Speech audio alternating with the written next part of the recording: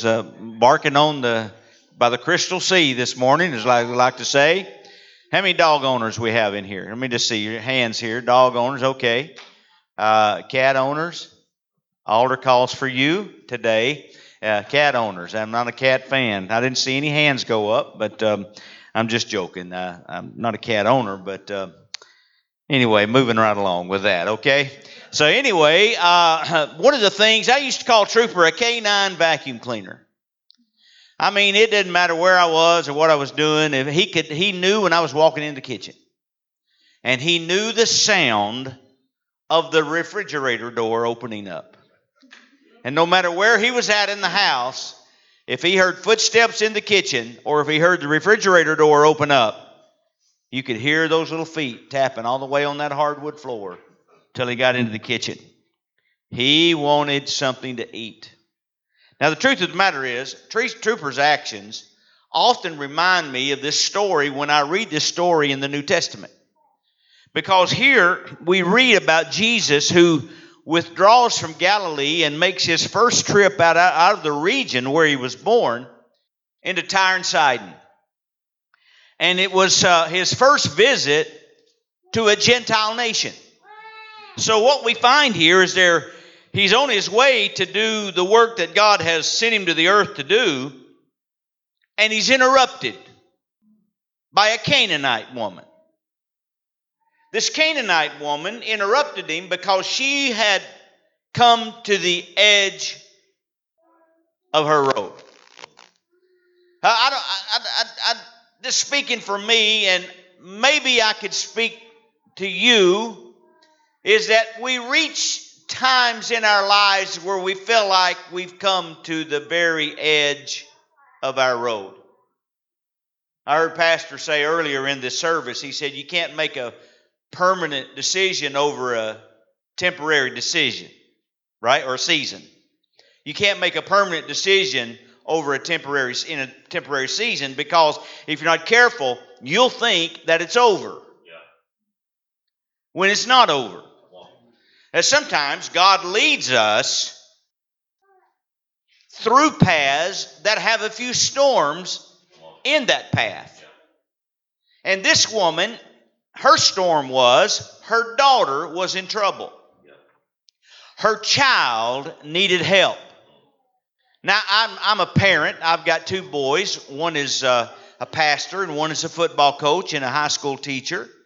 And I'm blessed with two boys. I've got 4 grandchildren. And let me tell you something. When my boys or my grandchildren or my wife is in trouble, it motivates me to activate my prayer life even more. Because there's something about our families, there's something about our children that grips us and makes us cry out to God. This woman comes to God, and here's her prayer. Lord, help me. Everybody's got a prayer life. Some of us only have a 911 prayer life. But even a 911 prayer is a prayer life. Now, God would like for you to have a daily systematic prayer life. But He'll take a 911, Lord, help me, over nothing. And the Bible tells us as she cries out, because she's a mother who has a daughter who is, the Bible uses the word vexed by Satan. You know you have a child vexed by Satan when they're running from God. You know you have a child vexed by Satan when they're controlled by the spirit of this world and not by the Holy Spirit. You know you have a child vexed of Satan when their priorities are nowhere on God's list of priorities for their life. You know you have a child vexed of the devil when the house of God is not a place they want to enter, when they'd rather be in the bar on Saturday night than the house of God on Sunday morning. You know you've got a child vexed of the devil when they're controlled by the world and not by the Spirit of the living God. How many of us have ever had someone in our life, whether it be an uncle or an aunt or a brother or a sister or a relative or someone who you believe has been vexed by the devil? Absolutely. There may be someone in your home right now, someone in your life, someone you work with right now that is controlled, and you love that individual and you want to see that individual set free and delivered and get back on the path that God has. That day, Jesus had his own agenda. That day, Jesus was going to fulfill what God had called him to do, and on his way, he's interrupted by somebody who's got a 911 problem. There are times in my life to where I have to just get in the way of what God's doing in everybody else's life in this world, and I have to say, God, can you just take a little bit of a time out and you listen to me right now? I need help. I've been there. I've done that. And so have you. And I love it when God answers me. But God told her, He said, woman, I don't have time for you. Now, that's not the exact words He used, but basically that's what He's saying. Let me walk you through this story a little. Because this woman didn't care what His agenda was. This woman didn't care about the fact that Jesus had another purpose for being there. This woman said, we're fixing to change your agenda. I'm going to do everything I can to get your attention because I've got a problem and I need your help. Yeah. What were they doing? The disciples and Jesus were seeking a path to establish the kingdom of God. They weren't going over there to help some woman with a daughter problem. You see, if the belligerence of men and women can kill your dream and your desires, you'll never see your dreams and desires fulfilled. Now you listen to this preacher. I'm going to come in. It may be another 3 years before I'm here. I may never be here again. They may move me and to another part of the United States. You'll never see this fine husband's wife sing again. See, you thought a good-looking face. On my wife. You may never see that again. So listen to me when I tell you, if you have dreams and desires for yourself, for your marriage, for your family, or for anyone, if you let people's negative attitude affect you, you'll never receive what God has for you to receive. Is that okay with you? Can I just tell you there are times that you got to push through and you're the only one pushing. There's times you got to get a breakthrough and you're the only one trying to break the wall down. But what does God say? Give up? No. He wants us to keep on pushing and keep on pressing. Yes. Paul said, I press toward the mark. Did he? Did he not? Brother Reynolds, press against my hand with your hand. Pressing presupposes opposition. I can't press against your hand if your hand is not pressing against mine. So if you're going to press toward the mark, you're going to be opposed on every hand. Paul said we don't walk toward the course of this world. That word course in the Greek New Testament is where we get the word weather vane. What does a weather vane do? A weather vane points and blows. You know, the wind blows it and points it, and that's the way the wind is blowing. Paul said that's not the way the child of God works. We're going against the course of this world. We're walking against the weather vane of this world. We're pressing toward the mark. We're pushing. And that's why I'm here to tell you today, it ain't over yet as long as you're willing to fight and press through and see victory come into your life. All right. Let me give you 3 quick points about this. I'll do my best. It's 12:06. How many of you give me 10 minutes? Let me see your hand. 10, 20, 30, 40, 50, 60, 70, 80. I got about an hour and a half here. All right, here we go. I want you to see her persistence. This woman was not on God's agenda, and it wasn't on God's mind. Jesus is focused on the house of Israel. Her time as a Gentile had not yet come. He was going to come to the Gentiles. He was going to minister to the Gentiles. But that time had not come yet. Eventually, he was going to be hung on the cross, right? He was going to be the sacrificial lamb of the world, but that time had not come yet. He was going for something else. He was trying to establish the kingdom of God, and his death on the cross one day would be for all nations, but that time was not that day. But she had her own mission. Let me ask you something. Can I just, and you may have to lift your hand or nod your head on this. Are you on a mission? Is there something you need from God? Is there something some prayer that you've been praying that you're wanting God to answer?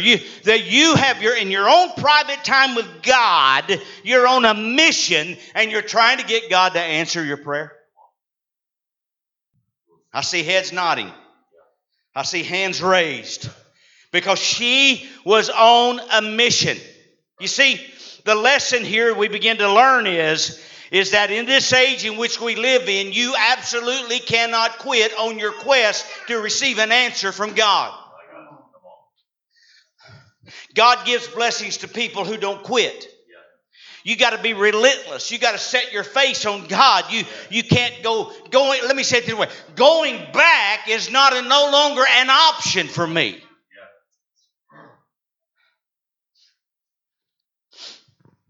In Ezekiel 32, God was so angry at the children of Israel, He told Moses He was going to destroy them. And Moses intervened on behalf of the people of God, and God changed His mind. Listen to me. In Genesis 32, Jacob's wrestling with God all night. God tries a man to see if he's persistent. And here's what Jacob says. He says, I'm not going to let go until you bless me. In Isaiah 38, Hezekiah receives a message. He's going to die. And he stands before a wall and begins to pray. And God changed his mind and gave him 15 more years. God's going to destroy everybody in Sodom and Gomorrah, and Abraham intervenes, and God spared his family because Abraham changed his mind. What am I trying to tell you? That you can have the faith and the determination to pray and seek God to where God was getting ready to do something. He can change his mind just on your behalf. You say, you don't know what path my family's on. You don't know what path my friend, you don't know what path I'm on. No, honey, I don't. But you hear me when I tell you, if you'll keep pressing toward the mark, God will have the final say in your life, because it will not be over until you say it's over. That's the persistence. That's the persistence that you've got to have with God. I want you to see, secondly, her position. What do? Well, let me show you how she got God's attention. You want to get God's attention? For this woman to receive what she needed to receive, she had to do what she needed to do, so she put herself in a position to receive from God. You know what the Bible says she did? Go back to our text. It says this. It says this in about verse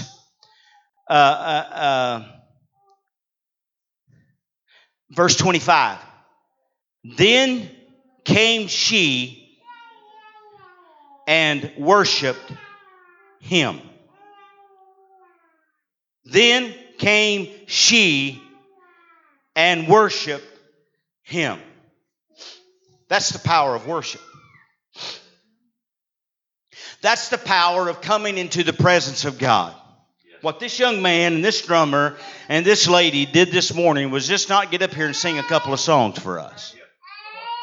They were trying to get us in an atmosphere to where we could come into the presence of God and receive from God what we needed to receive. You know what our job is? Our job is to help them lead in worship. Amen? I mean, listen, if you come and you sit in the pew and you're waiting for them to get you in a mood to worship, they call that in America show business. Okay? Can I say that? You probably won't have me back, so this will be the last time I'll probably be here, so I'm just going ahead and say it. We're not in show business. We're not waiting for somebody to come into the house of God and perform for us until we can get in the right mood to receive from God. You love me, don't you? You better. You got to go to heaven, and you have to love me to go to heaven. He tried to walk away, but she kept on worshiping. I'm not even supposed to bless you, the Lord was basically saying to her. But she kept on worshiping. She wasn't a part of his plan, but she kept on worshiping. I think it's appropriate that when you got a 911 in your life, that you just keep on keeping on and keeping on. When I was a kid, they used to have this slogan that said, keep on trucking. I know most of you never heard of that before. A couple of us have. Well, I'll change that word trucking to worshiping. You just got to keep on worshiping. You got to keep on praising to God. Here's why. Because your praise puts you in a position to receive what you've come to God to request. She was making a deposit and was getting ready to soon make a withdrawal. Matter of fact, you see this money right here? You see this money for this church? Somebody's going to count that money, and they're going to make it to where it can be deposited in a bank. And at some point in time, it may be tomorrow, it may be next week, it may be next month, but somebody's going to go and make a withdrawal because we were able to make a deposit. And if you want to receive a withdrawal from the bank of heaven, now I'm not just talking about money, by the way. If you want to receive from the riches and the resources of heaven, you've got to first make a deposit into that. All right, you with me? You know what I believe it'd be good for us to do here at Gateway? Is just start praising Him on credit. You know? Say, well, I don't have anything to pray about. That's okay. You got a lot to praise about. You know what? You can praise Him that you don't have anything to pray about. Now, I don't know anybody. I've never met anybody that didn't have something to pray about, but I don't know. You may be the one, but I'm just here to tell you, if life is that perfect for you, nobody ought to be praising God more than you right now. Because I'm telling you what, life is a mess.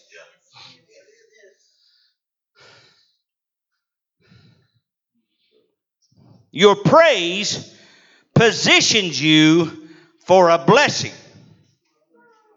So what's this? She found a way when it wasn't her time to make it her time. She wasn't even supposed to be blessed. I love this thought. A radical praise comes from a desperate heart that has nothing to go back to. Now think of it this way. This woman said, well, you know what? I'm just going to give up and I'm done with this. He's already offended me.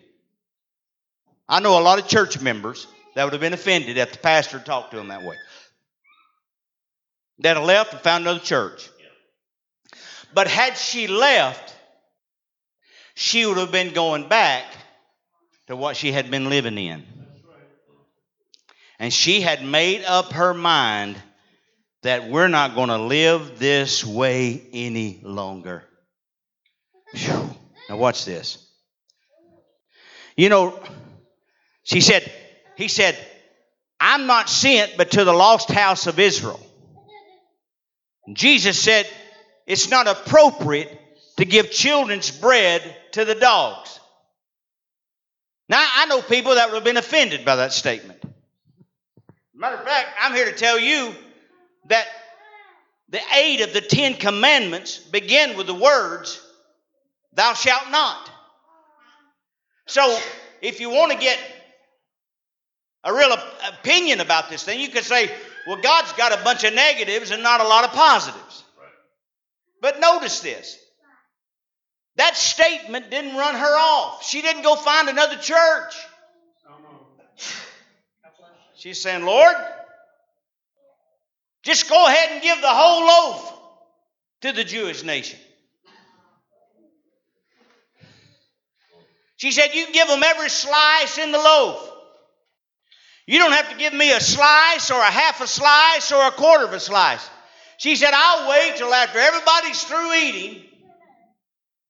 And if there's a crumb on the floor. She said, because even the dogs get to eat the crumbs that fall from the master's table. He called her a dog. Gentiles were outcast, looked down upon, and despised. In the Middle East, Iran, Iraq, and Syria and other nations, if they call you a dog today, that's the lowest form of life you can be called. She had no covenant with Christ. She had no covering with Christ. She had no rights with Christ. As far as we know, she had never been in the temple. She wasn't Jewish. She was a Gentile.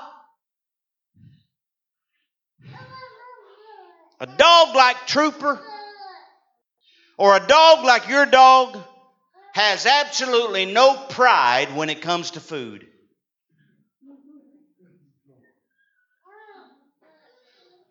Am I right? They're not waiting for you to get it on a fancy plate. They're not waiting for you to put some garnishes on the plate for it to look real good.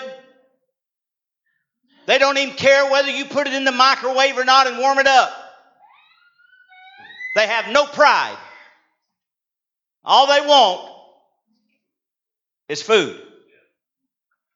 And this woman, a Gentile, with no covenant, no covering, and no rights. She said, I don't care what y'all think about me. You can call me what you want. But if I can just get a crumb. I love that. You know, my wife is a really good cook. Let me show you the third point, her provision. Her provision. My wife is as you can tell, this is not all from eating out. Some of this is from eating home, you know. And I just turned 64 years old. I'm 5'11" and 200 and none of your business pounds. And I was 5'11" because God made me 5'11". I'm 64 because I was born in September of 1958. And I'm overweight because she's a really good cook. And I don't have a really good way of stopping when I'm full. You know, as a matter of fact, there's only really 2 ways I'm probably going to lose weight. I'm either going to have to pass on from this life into the other, or hire somebody to walk with me and knock food out of my hand. That's about it. Because every diet that any person has ever come up with, I've tried, and I, as you can see, I've not achieved excellence in that category. However, I love my wife's cooking. She's got this thing that she calls Grandma's chocolate scratch cake. Now, she don't make it a lot. So you can see she doesn't obey the will of God very often. Because if she was really a righteous woman, she'd make one a month at least. You see what I'm saying? But she makes this cake, and it's all from scratch. I mean, she has to sift the flour and, well, I guess the butter, even butter is, well, forget that. Anyway. And then she mixes, she puts the eggs in there and the flavorings in there and the sugar in there and whatever else goes in there. I don't have a clue. And she mixes it up, and then she makes this homemade icing, and she makes it and mix it. And there's already a rule in our house that you don't clean the bowl of the cake or the icing until I've been able to inspect it. Okay, you with me? Anybody? Am I the only one like this? No. Okay. Yeah, we got some folks that are saved. They're telling the truth here this morning. And here's the thing about this, is that when she bakes this cake, it's one of the most wonderful things I ever put in my mouth. It's fabulous. I mean, it's got all this thick icing on it, and the corners, it goes in one of these flat pans. And the corners always get a little extra icing, you know, because it runs off in there, and the corners are mine. Yes, they're mine. And I like to hide them from the boys when they're in the house, because they're a bunch of pigs, and they'll eat all of it if I do that. But then what happens is, after a good day or two, that pan gets empty. And I began then to take that pan, because this is the second rule, is that you don't clean the pan until I've inspected it. and you scrape around the edge of the pan, and then you can scrape around the bottom of the pan, and then when you get it all in the corner, you can take that pan. Okay? Any sinners like me here today? I'm just curious. Okay, yeah, okay. Well, the rest of you need to be in the altar. You didn't raise your hand. I try to eat every last morsel and crumb. It's just so good. Did you know that if I get just one little bitty crumb out of that cake, I get everything that's in the cake?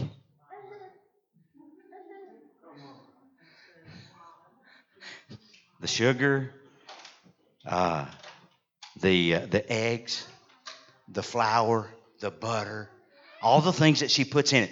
Everything that's in the cake is in the crumb.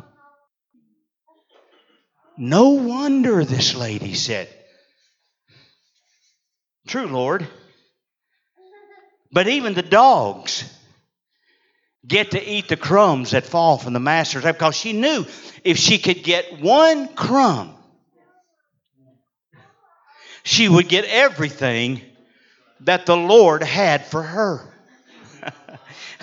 Is that not a powerful thing?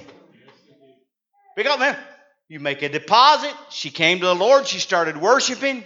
He was going to ignore her. She intervened. She wouldn't let him go on.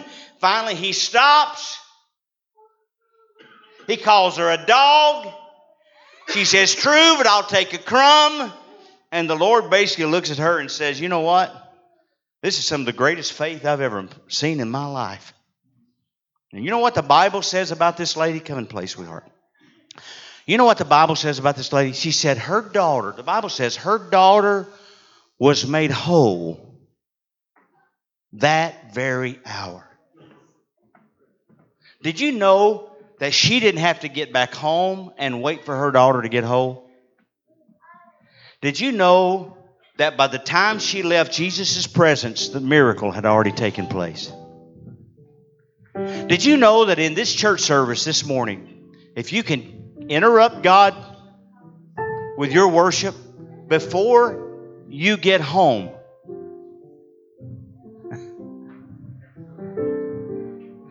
your need can already be met at 12:26 p.m. on October the 16th, 2022. Now, I'll tell you a quick story. I pastored my third church in South Alabama. I was going through something at that time that we call a worship war. I had 4 generations. They all wanted different music. And it was hard to keep them happy. My son, Chris, who now pastors in Severn, Maryland, my son, Chris, got sick. To make a long story short, he was so sick, he lost 62 pounds in 6 weeks. We sent his tests all over the country. CDC got him, Center for Disease Control. Nobody knew what he had. He was dying. I'm going through this worship war. My son is dying. I'm ready to just throw in the towel. I preach faith and healing, and my own son's dying. We've been there, hadn't we, preachers? We've been there, hadn't we, teachers? We teach the Word of God, but we're going through some of the very stuff in our own life.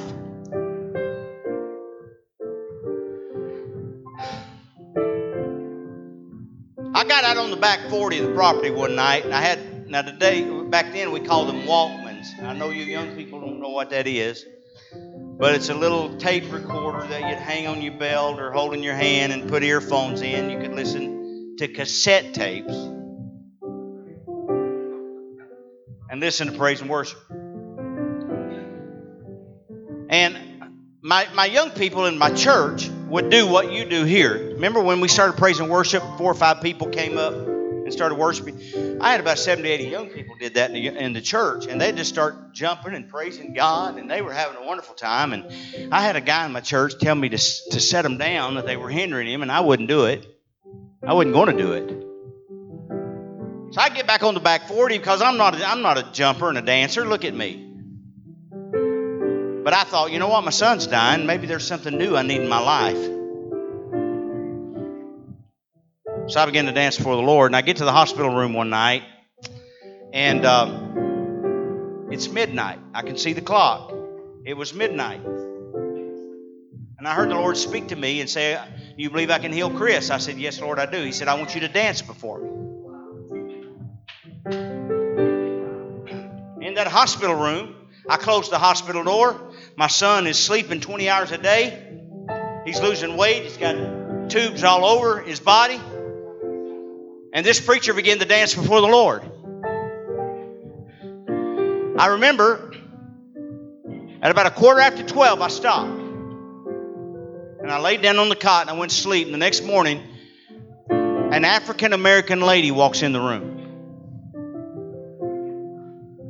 She said, "Are you a preacher?" I said, "Yes, I am." She says, "That's your son?" I said, "Yes, he is." "What's wrong?" "I don't know. He's dying."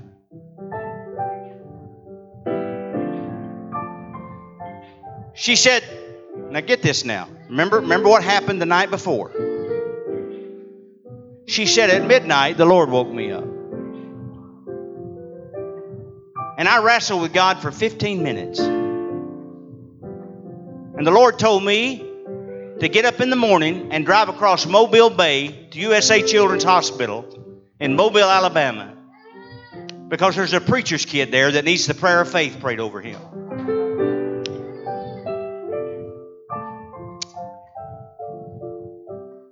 You say, "Are you serious?" I'm serious. Because when you get into the presence of God, when you don't understand it and you can't comprehend it, God begins to work on your behalf in ways that you cannot comprehend. And God healed my son, and he pastors Heritage Christian Community Church today. Because a woman in Baldwin County, Alabama, whose son played for the Washington Redskins at the time. There used to be an offensive lineman by the name of Chris Samuels, who's now retired. It was his mama that walked in that hospital room, an independent Pentecostal preacher, and she laid hands on my son and prayed the prayer of faith over him, and God healed him. Now you hear me. Here's what God does. God gives crumbs to crummy people.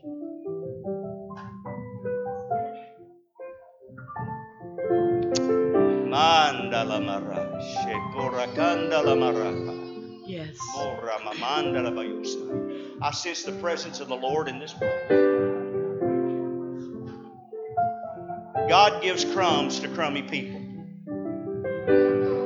God says if you get a crumb, you get everything. You don't have to have the whole cake. You don't have to have a slice of the cake. If you can just get a crumb, you get what I have for you. Who needs a crumb? Who needs a crumb? Right here on this altar. Who's ready to come and bow before the Lord and say, "I'm ready to get my crumb. I'm ready to receive my crumb. I'm ready to make a deposit. I'm ready to make a deposit so I can get a withdrawal." You're all I need. Just come on, just start. Just do what she did. Do what she did. All I need. Just start worshiping. That's what she positioned herself. Come rain, I won't be afraid. 'Cause you are all in the name of Jesus, I pray. need. she Come positioned when, come in order to receive a rain, provision. I won't be afraid. 'Cause you are all I need. Yeah, Lord.